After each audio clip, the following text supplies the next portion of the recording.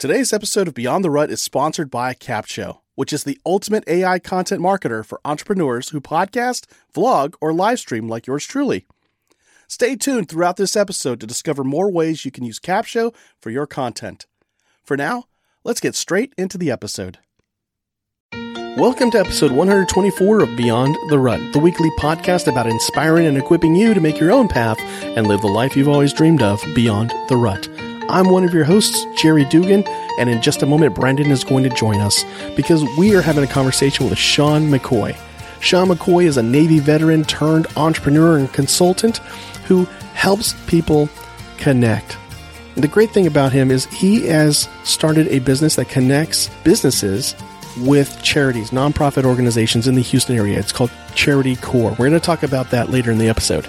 But what really got us connected with him is his show, the Come to the Table podcast, which is about connecting people in conversation on a variety of topics. And so far, since the launch of his show, he's talked about topics like eating disorders, racism, privilege, atheism, and so much more. And this is really about Christians having conversations with those that we typically wouldn't, for those of us who've been Christians for a while. And it's just a great show, a great conversation about expanding our conversations beyond the echo chambers that we find ourselves in today. So here we go. Sit back, relax, and enjoy the show. All right, Brandon, welcome back. Hope you've had a great 10-minute break as we dove into the next week. Absolutely. Had a couple of Fig Newtons and water, and I'm good.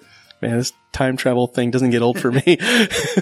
Batch recording jokes. All right, so I didn't come on with you to tell bad jokes. As people heard in the intro, we've got Sean McCoy calling in from Sugar Land, Texas. How are you doing, Sean? I'm living the dream, brother. Thank you. Awesome. And thank you so much for taking the time to spend with us on a Saturday morning to bring the show to fruition. Well, it's just an honor and a pleasure. As you mentioned, it's a Saturday morning. There's all kinds of ways you could be spending it. We have a nice day. I'm sure down where you are, not too far from me, it's a beautiful day like it is here. But I have to tell you that this is really exciting. I've been looking forward to this, and I'm just honored to be a part of it and can't wait. Super. Now, those who listen, they know that we love to kick this off with a little icebreaker. We just recently retired the game 6 Degrees of Separation, Fact or Fiction. I'll be okay. I always dreamt we'd get Renee Zellweger on the show, but finally we just got to hang up that dream. I mean, Brandon's got to hang up that dream. That's what I'm saying. Any case, what I want to ask you is, if you were Rob Lowe and you blocked Brandon on Twitter, what would my friend Brandon here have to do to appease you to get unblocked by you, Mr. Rob Lowe? Oh, I think he would have to do a Facebook Live video and tell his most embarrassing story to the world. That's what I would ask him to do. I will do that because I am actually blocked by Rob Lowe. So I'm going to make a Facebook Live video and see what I can do. I think you appeal to the video, you appeal to the ego. You put yourself out there in a live. The thing about live videos is they're raw and they're unscripted, and there's a little bit of a penance there that you could argue and then let it kind of fall where it may. There we go. We'll have to follow up with you and let you know if that actually worked. And yeah. That would be awesome. There you go. So did you do anything? Can you mind me asking if you did anything to get blocked? Did you earn it, or was it just? I have absolutely no idea. I didn't even know it was a thing until I saw somewhere on Twitter where you could see the people that had blocked you, and I clicked on it, and it turned out it was some sort of Autobot thing and Rob Lowe. And I thought, why would Rob Lowe, block me? I'm a big fan. I like his movies, but apparently he doesn't like me. St. Elmo's Fire resonates with you so much. I know. I was like, dude, I was a fan, but whatever. Well, we didn't bring Sean to just talk about Rob Lowe. We brought him on because he stole the title to what I think is a great podcast that I could have, should have, would have probably started, but the Come to the Table podcast, because we love having conversations with different people, as you've heard in past episodes. We don't want to be one of those shows that everybody on just agrees with us. And of course, I have 5 kids, so I very rarely am all in agreement on anything in my life. But we want to bring on people that have a different point of view, but mostly just want to have a conversation in a different way. And Sean does that. So we wanted to meet you and kind of find out a little bit about what you do and find out a little bit about why you started this podcast. Well, sure. I think like a lot of people, and really an overwhelming number of people, you find a little bit of a frustration out there in the world without being negative. And that is that the typical conversations seem to be, and a lot of them through social media. We see stuff on Twitter and Facebook and everywhere else that seem to dominate a negative approach to differences of opinion, especially around the political realm. I think it really started to take a strong push back in 2000 when George W. and Al Gore were running against each other, and it just became not just differences of opinion, but then it became divisive, and there was that gap, and it just never seemed to be able to bridge that gap. And then certain things happen that, bring us together for the moment, like 9/11 or other things, the Olympics for lack of a better example. But then for the most part, it just seems like it just gets stirred up again. And there was no real opportunity for people to come together and truly talk and and just appreciate the other view to start with, let alone try to convince somebody. And then I think the last election was really what kind of put it over, at least for me specifically, in terms of what to do about it. Because it's one thing to sit and wax poetic about it around with some friends or complain around a campfire, not only about those things, but even your own issues. But then the ultimate question that I go back to especially from a faith standpoint is, and it reminds me of a Matthew West song, who's a Christian artist, and that's, he's kind of arguing at God about all these bad things in the world, and he's yelling at God about, well, what are you going to do about it? And God turns around and says, well, I did something. I mean, what are you doing? Exactly. What are you doing on a day to day to make the world, for lack of the same old expression, a better place? Or what are you doing to contribute to the good? And how are you doing that? And what standard are you using by which to do that? And so I felt very convicted. I've been a fan of podcasts. I absolutely love them for many, many years. Always been a listener, traveling and and things like that. And as you guys know, especially in the Houston area, when you drive anywhere, it takes you 30 minutes to get anywhere you want to go. So you have a lot of time. And I learned a long time ago that I'm kind of a garbage in, garbage out guy. You can put whatever you want in your ear, and that's going to ultimately sing to your heart, sing to your mind, and sing to your soul. So what are you feeding your mind? You can feed it with political talk and get all excited and fired up and angry, I think, or you can turn around and put it in sports and stuff like that, which kind of does the same thing in a different way, at least these days. Yeah. It just becomes very much of an echo chamber, very repetitive. And so I got into podcasts, and then the beauty about podcasts is it's unlimited. It's like the last true bastion of free speech and openness for people to literally talk about any subject that they want to. I mean, as you guys know, our industry has podcasts about literally anything that's out there, and there's a beauty to that. Absolutely. And so as a fan, and then it's kind of one of those things too, which I think is a bit of an homage to what you guys do. So you, as a fan and a listener, you think, okay, that's great, but it seems like it's something that's over there that I can't really ultimately be a part of. And then it just kind of became obvious to me that it was something. I wanted to do something around the company that I started, and I literally had the equipment sitting around waiting for that to kind of bear fruit. It's a timing issue, which is another story. But I had this equipment sitting there, and I kind of went, well, why can't I just do this? And the song, it comes from the song from Sidewalk Prophets about come to the table, and it's an invitation to those that are listening that really the gospel is meant to be for everybody, which it is. It is meant to be for anybody who wants to come to the table. It's supposed to be inclusive, not exclusive. Right. And that's what they're arguing around the song. And so I just thought, man, okay. And it was just one of these God moments for me. And I thought, okay, well, I want to do something. This is great. Let me ask people to come to the table. I don't want to create an echo chamber. But I did want to talk about the big, difficult things: religion, racism, sex, politics. Let's have a discussion around these topics that we're told over and over again that we can't. Stay with us. We'll be right back. And now let's talk about how you can use Capshow to repurpose and market your content.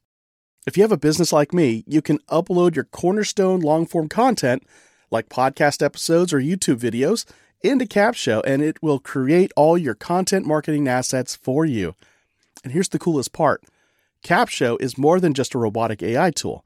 It's a powerful blend of artificial and human intelligence designed by marketers to help you organically reach more of the right people on more platforms. Go to beyondtherut.com/capshow, that's CAPSHO, and start your 14-day trial and see for yourself. Now, back to the show.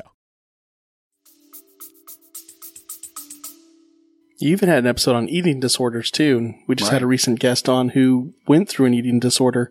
So I've listened to a few episodes, and the way Sean carries out those discussions, you don't feel like he's trying to push an agenda on the other person. He's not blasting the other person because they have a different view.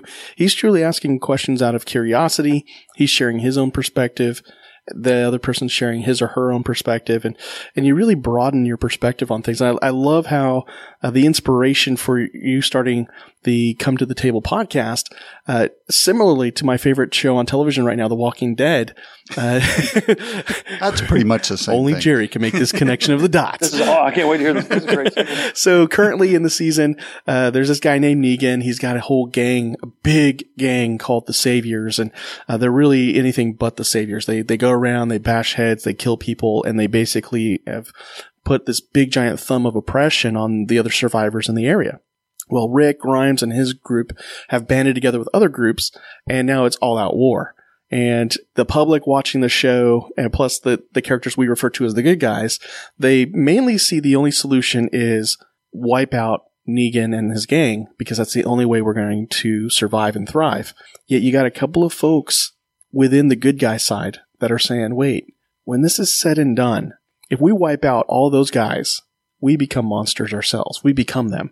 There you go. And then so we got to keep in mind, when we're done, we got to live with these guys. So kind of like the election. I mean, extreme politics is what got people moving forward, yet nobody ever really seemed to stop and think, wait, when this is done, we all got to live together and live with whatever decision was made as a country through the system we've got. And I think that's the thing we're running into right now, is a lot of folks still haven't quite figured that out. We're on the brink of something bad. And here comes this show that says, wait, why don't we do what we've always done? Let's talk again. Let's connect with people. And in your show's description, you talk about it. It's about connecting with people and, talking with them, connecting with them through conversation. I love that.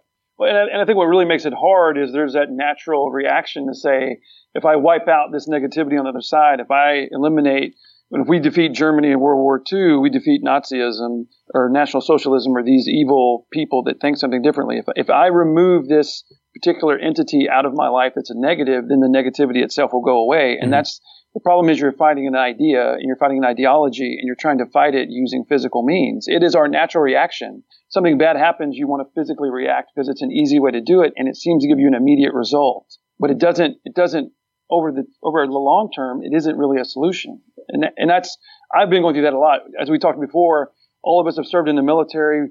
We're all men. We're all from Texas. And I know there's a lot of stereotypes around that. And a lot of them are true. There's that physicality that we're all used to in our lives. And especially as men in that role. And so you understand why there's that proclivity to do that. But I just haven't seen that really bear fruit over an extended period of time. It may be something you can do from an acute standpoint, because I know there's a lot of law enforcement individuals, a lot of people that deal with certain situations like that who are like, look, if I'm being attacked at that moment, I can't look over and say, I love you, brother, while this guy's high on crystal meth trying to, bash my head in. I get that. But I think from an overall standpoint, relative to something like an election, and I say this all the time, it's funny that you say that, those 60-something million people that didn't vote for President Trump or didn't vote for President Obama or didn't vote for the local congressman, they're still in this country, and we still have to drive next to him on the highway or sit next to him in a restaurant. I mean, they're still here. There's no real winner, and the winner does not take all. Right. Exactly. You have provided a platform for people to come and ask questions too.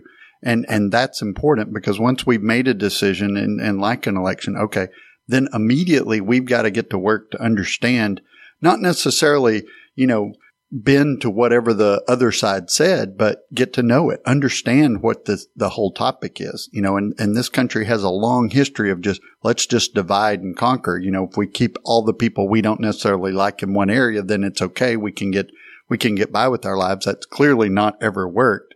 And, and I don't talk a whole lot about the fact that I am a pastor, and I don't not talk about it for any particular reason other than it tends to shut people down. They don't want to talk openly and honestly. But as a human being, I've got to know where you're coming from in order to understand why you are the way you are, but you have to hear me too.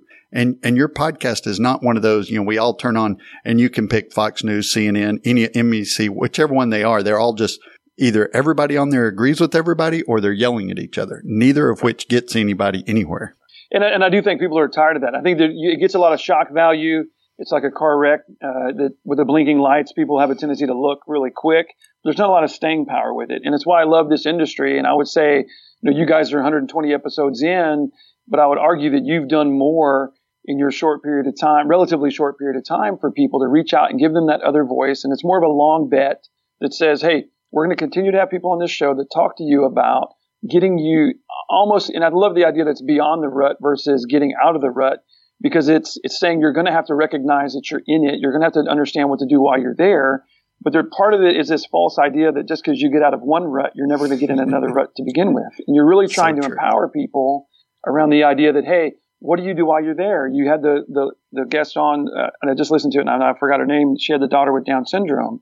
Megan Veller. And it's this idea that you're supposed to either feel bad that it happened or you're supposed to avoid it. But it creates this awesome opportunity to engage in a world, in a context, and around something that becomes the normal, the new normal, however you want to look at it. But there is joy and there is beauty, and it is not all sadness. And it's this irony. It's a beauty that I only see possible in this crazy thing we call life, that here's this thing that's supposed to be negative, but it really is a positive, and it doesn't almost even make sense. And it really plays into a lot of things that I've seen around my life that have been really important. Look at our faith, look at suffering in general, and look at how we deal with suffering. Look at things like, the nonprofit industry and philanthropy and altruism. They don't normally make sense on paper. What Jesus did doesn't really make sense. That was what was so powerful about his actions and so powerful about what he did, was it didn't conform to the norm or what the expectation was. What do you mean? Serving from the behind, serving from the bottom up, it doesn't adhere to what we think. We look at, it has to be somebody at the top who's flashy and shiny, and they're carving this new way, and they're at the very top pulling everybody up, and we should hero worship from the bottom up, versus here's this guy who had no net worth, no temples, no massive things of physical means. And he led in such a way that has had a dramatic impact on society and culture for millennia. And there's something to that. Even his outreach ministry, I mean, he went to the very people that the people in the synagogue would say you don't talk to. You don't talk to the tax collector. You don't talk to the hookers and the people who go to the bars and do whatever they do in bars. And that's where he went, because he's like, they're the ones who are hurt. They're the ones who need healing. And the expectation, even today, especially today, and we were talking about this before the show, that the expectation today is that, our pastors, our spiritual leaders only talk to the good people who come to church every Sunday. And no, if we really want to heal the world, we got to do kind of what you're doing. You reach out to the people who have been snubbed by mainstream society. And I love it. So, yeah. Well, and that's the thing it's been the most humbling about this entire experience, and really the most challenging at the same time, is that you come to find out that the vast majority of people that I've talked to and continue to talk to, so many of them, their issue around religion or Christianity or faith in general really has nothing to do with believing it. It has to do with their experience around it. It has to do with how churches treated them. And here's a slippery slope too. And I'm sure, Brandon, you can, as soon as there's all this idea that it's always the pulpit or the pastoral side or the church itself that is the one who can and does. And there's a lot of history and there's a lot of examples of it not serving the congregation or the body well. Right. But there's also a flip to that. There's actually a podcast I came across called The Wounded Shepherd, which is about people in ministry who have gone through their own turmoil where the body hasn't been really nice to them. And it's those experiences. And at its core, it's the same thing. You're not coming at it with the basic tenets that we're taught: to be kind, to be gentle, to be loving, and to be considerate and patient, and all these, the fruits of the Spirit and the rest of the stuff. If we could just do that, and it really isn't something to tell people. It goes back to, well, I need to be that. I need to be that to people. I need to start there. If I can't do it, and it can be difficult, and this is where people I don't want to deal with that, or I really don't want to talk about racism. The very first episode I ever did was around racism, and it was with a friend of mine, somebody that I know, and it was difficult, and it was not necessarily enjoyable at the beginning, but it has become such a wonderful thing in the end. And even the fourth episode I did was with a friend of mine, a different perspective around racism. And even people within the church that I go to struggled with it, people that I know, and those old adages come up, and pride and ignorance and just these things that keep us from really making progress in that. But there's also a big yellow flag I throw up, and that is don't expect, because I had one nice hour conversation with a friend of mine who was an atheist, that at the end of it, he's going to become a Christian. Right. And I think we get wrapped up in that too, that we're looking for this result, and well, did they convert, and are they going to go to church now? I think that's not the thing either. That's not really what it is. It's really that relationship. It's really building that, and it's just loving them where they are. And in the end, I've come down on, it's not my job to convert them. It's not, right. And I'd be curious what you think of that, Brandon, because I just don't find it, it's not within my power to do that. Exactly. I hear that all the time is, I don't know how to save people. And I always say, I don't either. I've never saved anybody. I don't have that ability, but that's not my job either. My job is to share, the love of Christ and the gospel in the best way I possibly can. Not necessarily just, verbally, not just, reading or speaking, but acting, how you react to people who are atheist or, other faiths or other, political views or whatever. It's like we sometimes think, just like you said, after an hour, I've got to convince you to be, whatever it is, a Republican, a Christian, right. A Cowboy fan, whatever it is. Yeah. And if I can't, then there's something wrong with you and you're right. just a lost cause. And all of our news and political stuff has become that. If I can't convince you of my side, why don't we just, you make your case, I make my case, and we go from there. And, you talked about how people's views on church and religion and stuff. I started saying years ago, and I don't know if I came up with it or if I heard it from somebody. I probably stole it from somebody, but, there's the unchurched, the people who don't know the gospel. They've never been exposed to it at all. But I also think there's a huge amount of people out there that are the de-churched. They've been to church and they turn around and go, I don't want anything to do with it, because either a bad pastor, a bad, Christians or whatever it is, we churn people up and spit them out because they didn't do exactly what we think they should do. And, that's not what the church is supposed to be. Recently we lost, Reverend Billy Graham, who's a huge, a monumental person in my life, but his message was so simple. It was just the gospel of Jesus Christ. That's it. He didn't try to get you to do anything other than that. And if we focus more on what the good is and less on what you're doing wrong, I think we would probably move a lot more people in that direction. No, it really is that simple. And I can't help but think of my own story a little bit, if I can, yeah. if you will. I didn't get baptized till I was 32 years old. I did not grow up Christian. I did not grow up around people that I would consider even great examples for Christianity. And I say that not to be critical, because there's an end game to this. And that is, I looked over and would say, well, wow, if that's what it means to be a Christian, where you show up on Sunday and you're really good for an hour, and then I see you Monday through Saturday, and I know what you're really about. Exactly. I don't want any part of that. Right. And here's the thing. That's understandable. When you look over at somebody, and if they're not, and I say this in my podcast a lot, but the irony is Christians are the worst salesmen for Christianity. It goes back to what Gandhi said. I like Jesus. It's the Christians I really don't like. Exactly.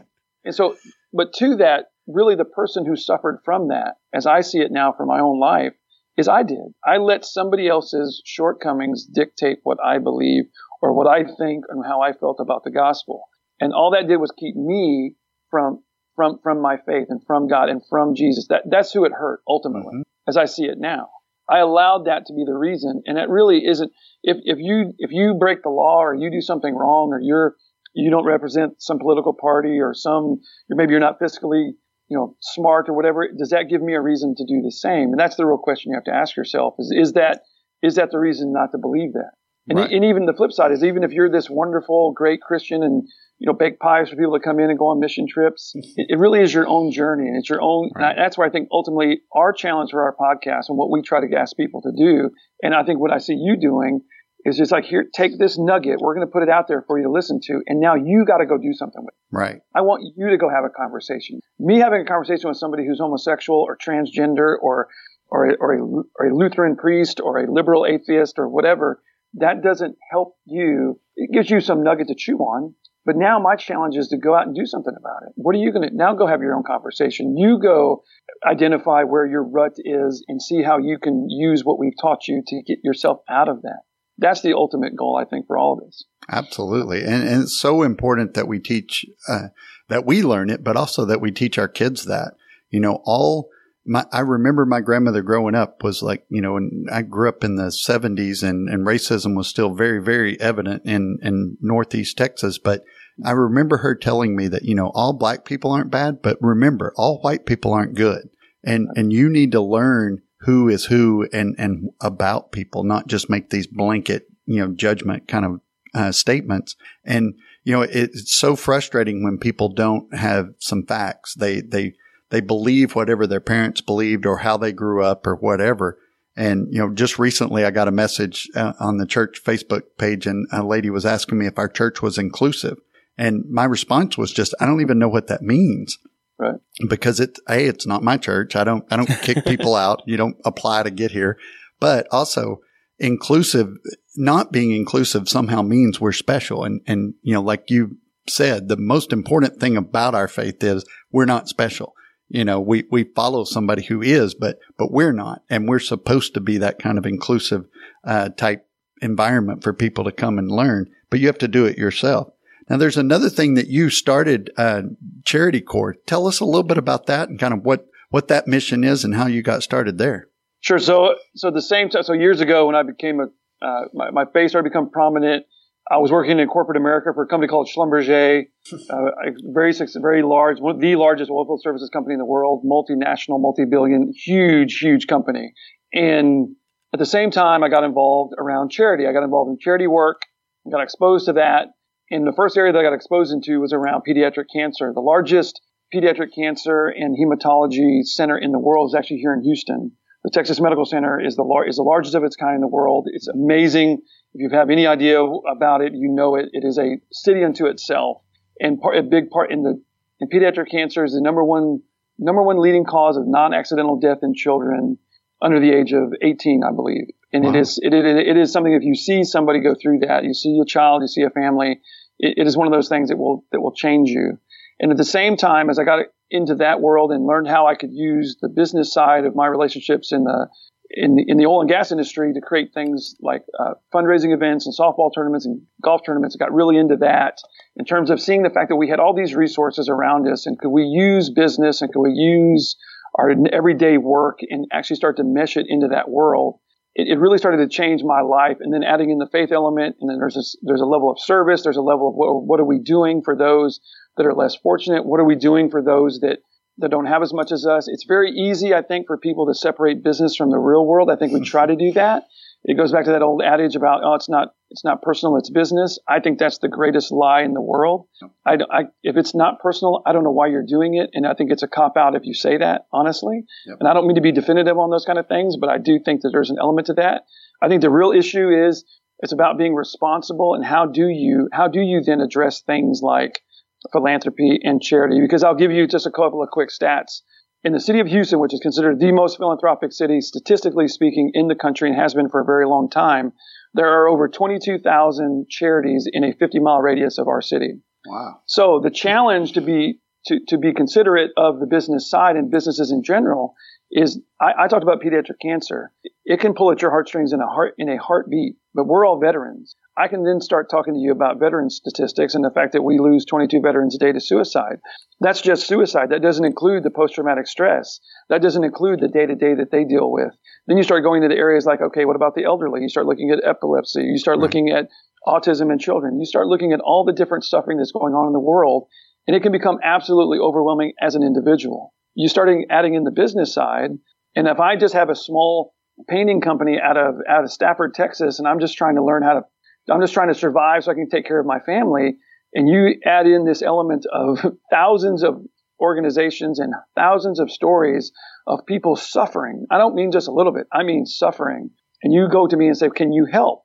Well, sure, I as a business want to, but it becomes overwhelming. I can't help everybody. Right. And so I saw that and that's the real issue on the business side, I think, is why it actually has the smallest percentage of the philanthropic dollars that are donated each year. On average, our country as a whole generates about $300 billion in giving. 72% of that comes from people, individuals that just hand over money, which is amazing. Wow. Only 5% of that comes from businesses and corporations. It's the smallest group. Wow. And there's a Giving Strategy, USA Giving Strategy is a nonprofit that puts those statistics out. All that to be said, what I saw was an opportunity to give, there's an element of, and I always say this and always stutter it, you have to be fair. I think there's an element of, you have to be realistic and you have to be a little bit pragmatic around the requirements for a business that they can't give away all their money. That doesn't work. People can't give away all their money. But can you work together and have a benefit for each individual, each element of that, whether it's the business, the nonprofit, or even us as consumers, to give us the opportunity when we go to spend money. And here's the irony. Every time you spend $1, and we have to spend money every day just to survive. It's just part of it. Electric bill, car, gas, food, where you buy your clothing, every day we spend money and we make a choice. And there's an economic vote that says, I'm going to go to this, buy this here or buy that here. So the synopsis behind my company is if I could line up businesses who are willing to donate based on you purchasing something. So much like Amazon Smile, if you've seen that, Absolutely. Or much like if you've seen, so Amazon Smile is great. The limiting there though is it's only through Amazon. It doesn't do any other business any good. So what we're doing is we're partnering we become the bridge between existing businesses of any kinds, AC shops, flower shops, restaurants, auto detailing, retail. It doesn't matter. Any B2C company can come into our program and we partner with them and become the bridge that says, hey, if I can drive consumers to you to buy something from you, if you're willing to as a cost item, and here's the thing, businesses get all excited and they're like, well, I don't want to give away my profit. And I'm like, oh, hold on. Every cost that you incur as a business takes away from your profit. When you give a discount, you're reducing your income.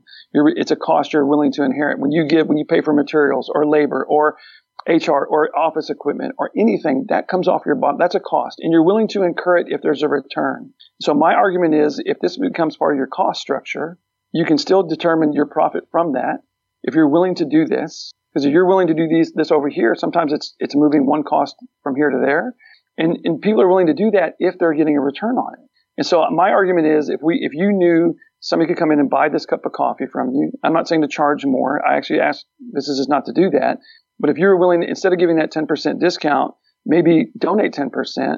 My argument is it's a better use of the value of the money to you, the business, and to the consumer. And so by doing so, you're able to create, and I as a consumer I'm not having to give any more money. I'm just buying my product and I get to choose. And I know by buying this, I can donate. And then where the real power is based on our system, the way that it works. We do everything through an app on your phone. As a consumer, you get to choose where the money goes. In the business, the power is to defer that choice to the consumer. Because my argument is outside of your employees, the number one most important people to any business is your consumer. Let them choose. And now you don't have to choose.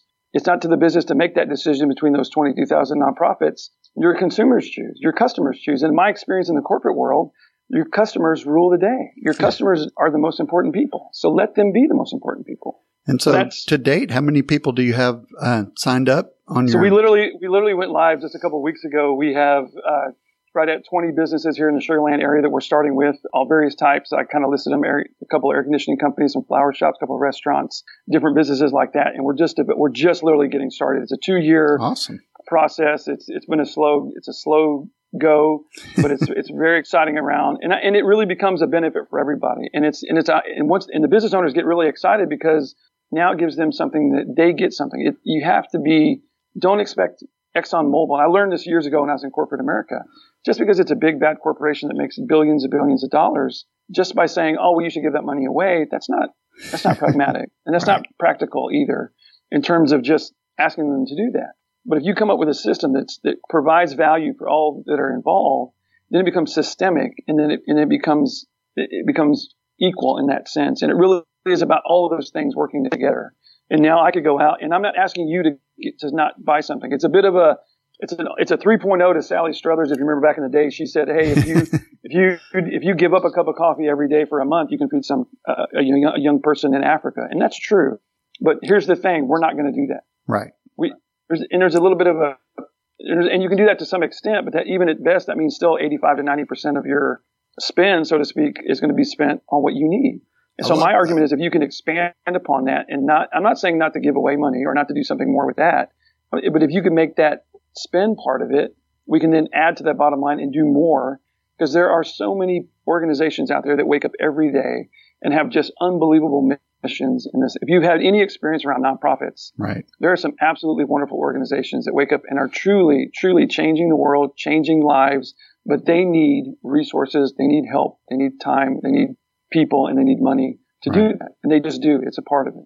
That's a great concept. I know that, I'm the same way with Smile at Amazon. I use Amazon all the time. I know I'm going to. So, to do it through that website takes me no effort whatsoever, but it does benefit an organization, selfishly my church, but still I'm okay with that because I'm going to buy stuff anyway. I love that whole concept of, I think it was George Carlin that said many, many years ago, and some of our listeners are probably too young to remember him, but he used to always say, you really want to solve homelessness, figure out a way to make money off of it. And I know that sounds kind of, jaded or something, but it's true. If you figure out a way for people to give money to it, but not give up that cup of coffee every day for a month or whatever it is, you can actually solve these problems because all you're doing is streamlining how those resources get to where they need to go. And here, if you allow me to go on my soapbox for this just a little bit, because this is where I want to lobby for the nonprofit side. I do this as a business. I have a for-profit business that does this. We're not a charity. At the same time, you can't. Everything about charity is to do what? Is to offset a cost somewhere. When you raise money for cancer research, and we want cancer to go away, and everybody agrees on that, that's great. But all that money goes to pay for a cost somewhere. It goes to pay for a lab. It goes to pay for a PhD to have a 30-year career so they can spend their entire life dedicated to doing this. But if you think you're going to ask them to do that and tell them to do it for free or to do it for 30 to 40% less than what they could get somewhere else, I think we have it reversed. We're allowing people to go out and make as much money as they want working for an advertising company or for a pharmaceutical company or for a social media marketing company that creates revenue and profit and make as much money as you want. But if you get into the nonprofit world, all of a sudden, if you want to make any money at all, you're looked at as a demon. You're looked at as somebody who's wrong. And I'm saying, no, we should pay those people. As a matter of fact, if we want to invest in anyone, it should be in those same people to run that. And to add to that as well, there's a lot of nonprofits. If you're looking at a $100,000 a year nonprofit in terms of a budget, you can get by with that with some friends that you know, and it can be local. The American Red Cross is a $3 billion a year organization. Right. They're bringing in $8 million a day in revenue, and they have to manage that, and they're international. You can't manage that company with a bunch of your friends and some people who know a little bit about Excel. You cannot fiscally manage that company and continue and maintain it and then grow it in any capacity with a bunch of people that don't know what they're doing and do so on a shoestring budget. It just doesn't work that way. And I'm a big proponent of, I would rather have 70% of $100 million than I would 90% of 100,000. It just doesn't, and I think we're missing it, and we're missing an opportunity to truly fight and do something about homelessness, about cancer research, about these things. And I'll do one last thing. I'll give you a prime example of what I mean. And I'm sorry, this is a little bit of a hot button issue for me, obviously, but you're a little passionate about it. A little bit of passion. Yeah, a little bit. If you look back, remember the Ice Bucket Challenge? Remember the Ice Bucket Challenge? Okay. That raised the last estimates for the ALS Association, one nonprofit. They got anywhere from $90 to $100 million as a result of people giving $10. That's amazing. $10. Okay.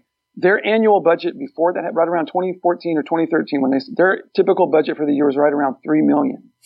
They got 90 in the next 12 months or so. Wow. 30 times their revenue in a year. Take any individual, whether it's personal income or any business revenue, and in a year, if you were to multiply what you had been doing the last year or so and do 30 times that much, what would that allow you to do? It would allow you to do a lot more of what you're already doing. What they did, they turned around and it was something like 48 million of that. They invested in a research project out of Europe, and they brought it to the United States because it took money to take buildings and people and equipment to continue research around ALS. And they started and they published a report as a result of that money invested in that for like the next 18 months. I think 2016 is when they came back out with the report. They had identified a gene which they believe could possibly be one of the genes that they could use to turn ALS on and off. Now, what you heard was it was a step in that direction. It wasn't a cure for it, but it was a step in that direction, and it took $48 million to do it. Right. Now, look, I don't know all the details, and I've been around enough money. I know there's waste, and I know there's no.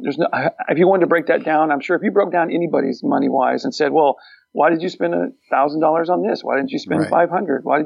Why did they lease this building and not that building? And then why did you spend $10,000 on a website instead of $5,000? I think we nickel and dime this stuff so much that you get lost in the fact that what is the end result of what they're doing? And I'll go with any nonprofit. I would say start there. You want to look at the numbers, go look at the 990. It's a public information. You can find out what they're spending. And you can sit there and divulge it, and you can nickel and dime them to death. And you can, and I'm passionate about this because I'm not in it anymore, because I used to be, and my wife has been in it for a long time. Argue all you want about their metrics, but that's not really helping them. If the result of their work is to really move that needle, to truly make progress around cancer research, around ALS research, and they identified a gene, what would it then be worth? I'd flip it on you and say, if you could find a gene that could turn off ALS, Lou Gehrig's disease, if you don't know what it is. Have you ever seen somebody die of Lou Gehrig's disease? It is awful. It's tragic. It is a living tragedy. And I don't mean that lightly. And I'm not saying that, but if you want, it is a terrible thing to see somebody go through. If you could turn that off, what would that be worth to you? Can you put a number on that? Exactly. Yeah. The pastor that married my wife and I died of Pastor ALS. Brian. Yeah. Right. So and so have you ever seen somebody die a slow death of Alzheimer's? Have you ever seen a child suffer through? And I'm not trying, so I don't want to take away from, now I'm thinking about the episode about Down syndrome. It's not about taking away so that there's never any suffering. I'm just saying, what are we doing about it to fight it? And are we putting our resources into that? Or are we putting our resources into other things? And I would just ask, where do you want to invest your time and money? And it's not so that it goes away so that we live a life of luxury or a life of opulence. Because here's the thing, that research only showed a gene that may turn off in some of the cases. It didn't cure it. Exactly. But we need that kind of research. And I love your passion behind this and your laser focus of trying to make a difference. How can people that want, that just heard that and they really want to get involved, what's the best way to get a hold of you and get involved and, I just and make a downloaded difference? the Charity Core app, and there's like over 1,200 nonprofits to choose from here. I'm like, oh man, so many choices. There you go. Yeah. So we have an app that goes on your phone. I will tell you, if you download it anywhere besides Sugar Land, Texas, there's probably not going to be a lot of businesses that show up with that. Yeah. I'll do a selfish plug. If you have a business and it deals with consumers, the way that we're set up, we can reach anywhere because we have an app. We can operate anywhere in the country. This may be adding a lot of work, but I don't care, and that's fine. We can partner with any business and we can partner with any nonprofit. It's very easy, and the logistics make sense. It's we make money off of the donation. We don't charge the business to be a part of it. We take a percentage of what's raised. It's a true partnership amongst all of us. My company's not successful unless the nonprofit is successful, unless the business is successful. And that we tied in, and I did it that way on purpose because if all of us have a piece and all of us get something, and it's about being fair to each group in that and saying, yes, you're going to end up giving money to a nonprofit. They're going to pay somebody's staff. They're going to pay for this, and that's going to be okay. Yes, the business has to make money. We need to stop vilifying businesses. I'm very stop getting mad at a business for making a profit. Stop being mad at them for that. I just don't think that's not helping anything. Absolutely. They have to do that or else they don't survive and the businesses go away. I mean, Exactly. It is a very equitable system. If you're not profitable, you don't get to pay the bills. You don't have payroll. That's it. Our system, we're very free in that sense, but it's a big price to pay. So don't get mad at some local coffee shop who is spending 12 hours a day, 6 days a week to fight to stay alive because you walk in there and want them to give away $100 worth of coffee and they can't do it. I'm saying, what if you could take your support base and say, what if we come and buy from you every day, all day? And it's not just Giving Tuesday. It's not just Small Business Saturday in November. I'm not trying to knock those, but if you could do every day there's suffering. Every day businesses need customers. Every day we're out looking to do something. Every day a nonprofit needs help. It's an everyday thing. And that kind of ties into what we were talking about before, which I want to go back into. And that is, we're going to be dealing with something all the time. There's never going to be a relief, at least not in this world as I see it. Right. There's going to be something to fight against. There's going to be something to grind against. There's going to be a rut somewhere. So do something to fight that rut. And instead of acquiescing and going, oh, I got to give up, or this is terrible, I just want to spend all my days at the beach. Let's all lock arms, work together, and fight this thing amongst ourselves and not give credence to like, this is more important than that one. Well, kids they're on dialysis and have renal failure. Well, they need more than a kid with his heart failure, which is more or less important than somebody that has epilepsy or fill in the blank, or somebody that can't read, or somebody in a bad part of town. It's all suffering. There's no winner for who gets to suffer more. There's no prize. Exactly. And I just love your passion. I love that, Charity Corp is an app now you can download. You go check it out, get involved. Obviously, Jerry will have all that in the show notes as to way to connect with Sean and find out more about his podcast, but then also his business. and just link up and start a change in this country that makes a huge difference in everyone's lives, especially the ones that you're passionate about, whatever it is that you want to find the nonprofit for. Well, thanks, Sean. Thanks for coming on. We've just had a great conversation. It's great to meet you. I know now you're just right up the road in Houston, so we'll have to come see you or get you down here sometime. Yeah, no, I'd love to. You know, it's you know how it is down here. You know, the door's always open. I'd love to show you around, go have a cup of coffee or go have some barbecue or whatever. We'd love to meet you guys and sit down and talk and continue the conversation as well. Sounds great. Appreciate it, Sean. Awesome. All right, guys. Thanks.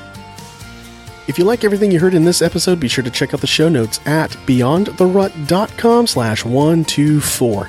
There you're going to find links to the Come to the Table podcast, as well as Charity Core. And then also the links to where you can find those in your app store. Well, maybe not links, because you can just go to your app store and search charitycore.com. Or Charity Core, I should say. Now, best way you can support our show is to share us with a friend, a family member, that neighbor across the street, even your coworkers. Yeah, because you like your coworkers, right? You should, because you work with them for a third of the day, every day. Now, we also don't want you to miss an episode, so subscribe to us. We're on iTunes, we're on Stitcher, Google Play Music.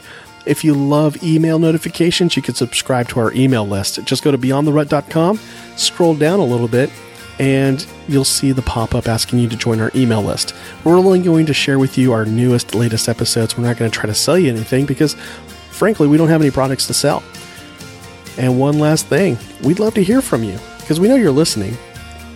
Tell us how we're doing. Tell us where you'd like to see us go with the show. Who would you like us to interview? Is there a specific guest? If you happen to know Renee Zellweger or Rob Lowe, reach out to us because one, I'd like to have Brandon would like to have Renee Zellweger on the show as a guest, and two, I'd like to see Rob Lowe unblock Brandon on Twitter. Just, because it's good karma, it's good juju, whatever you want to call it. So reach out to us. We're on Twitter at Beyond the Rut. We're on Facebook at the same name. And we also have an email address, info@beyondtherut.com. There we go. We hope to hear from you. And until next week, go live life beyond the rut. Take care.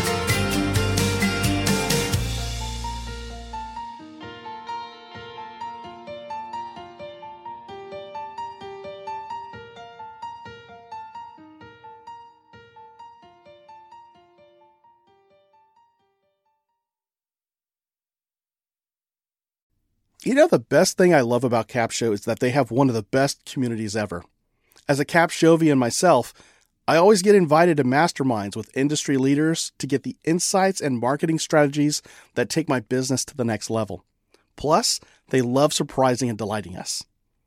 Go to beyondtherut.com/capshow, that's CAPSHO, and start your 14-day free trial with the Capshow team today and join me inside that community.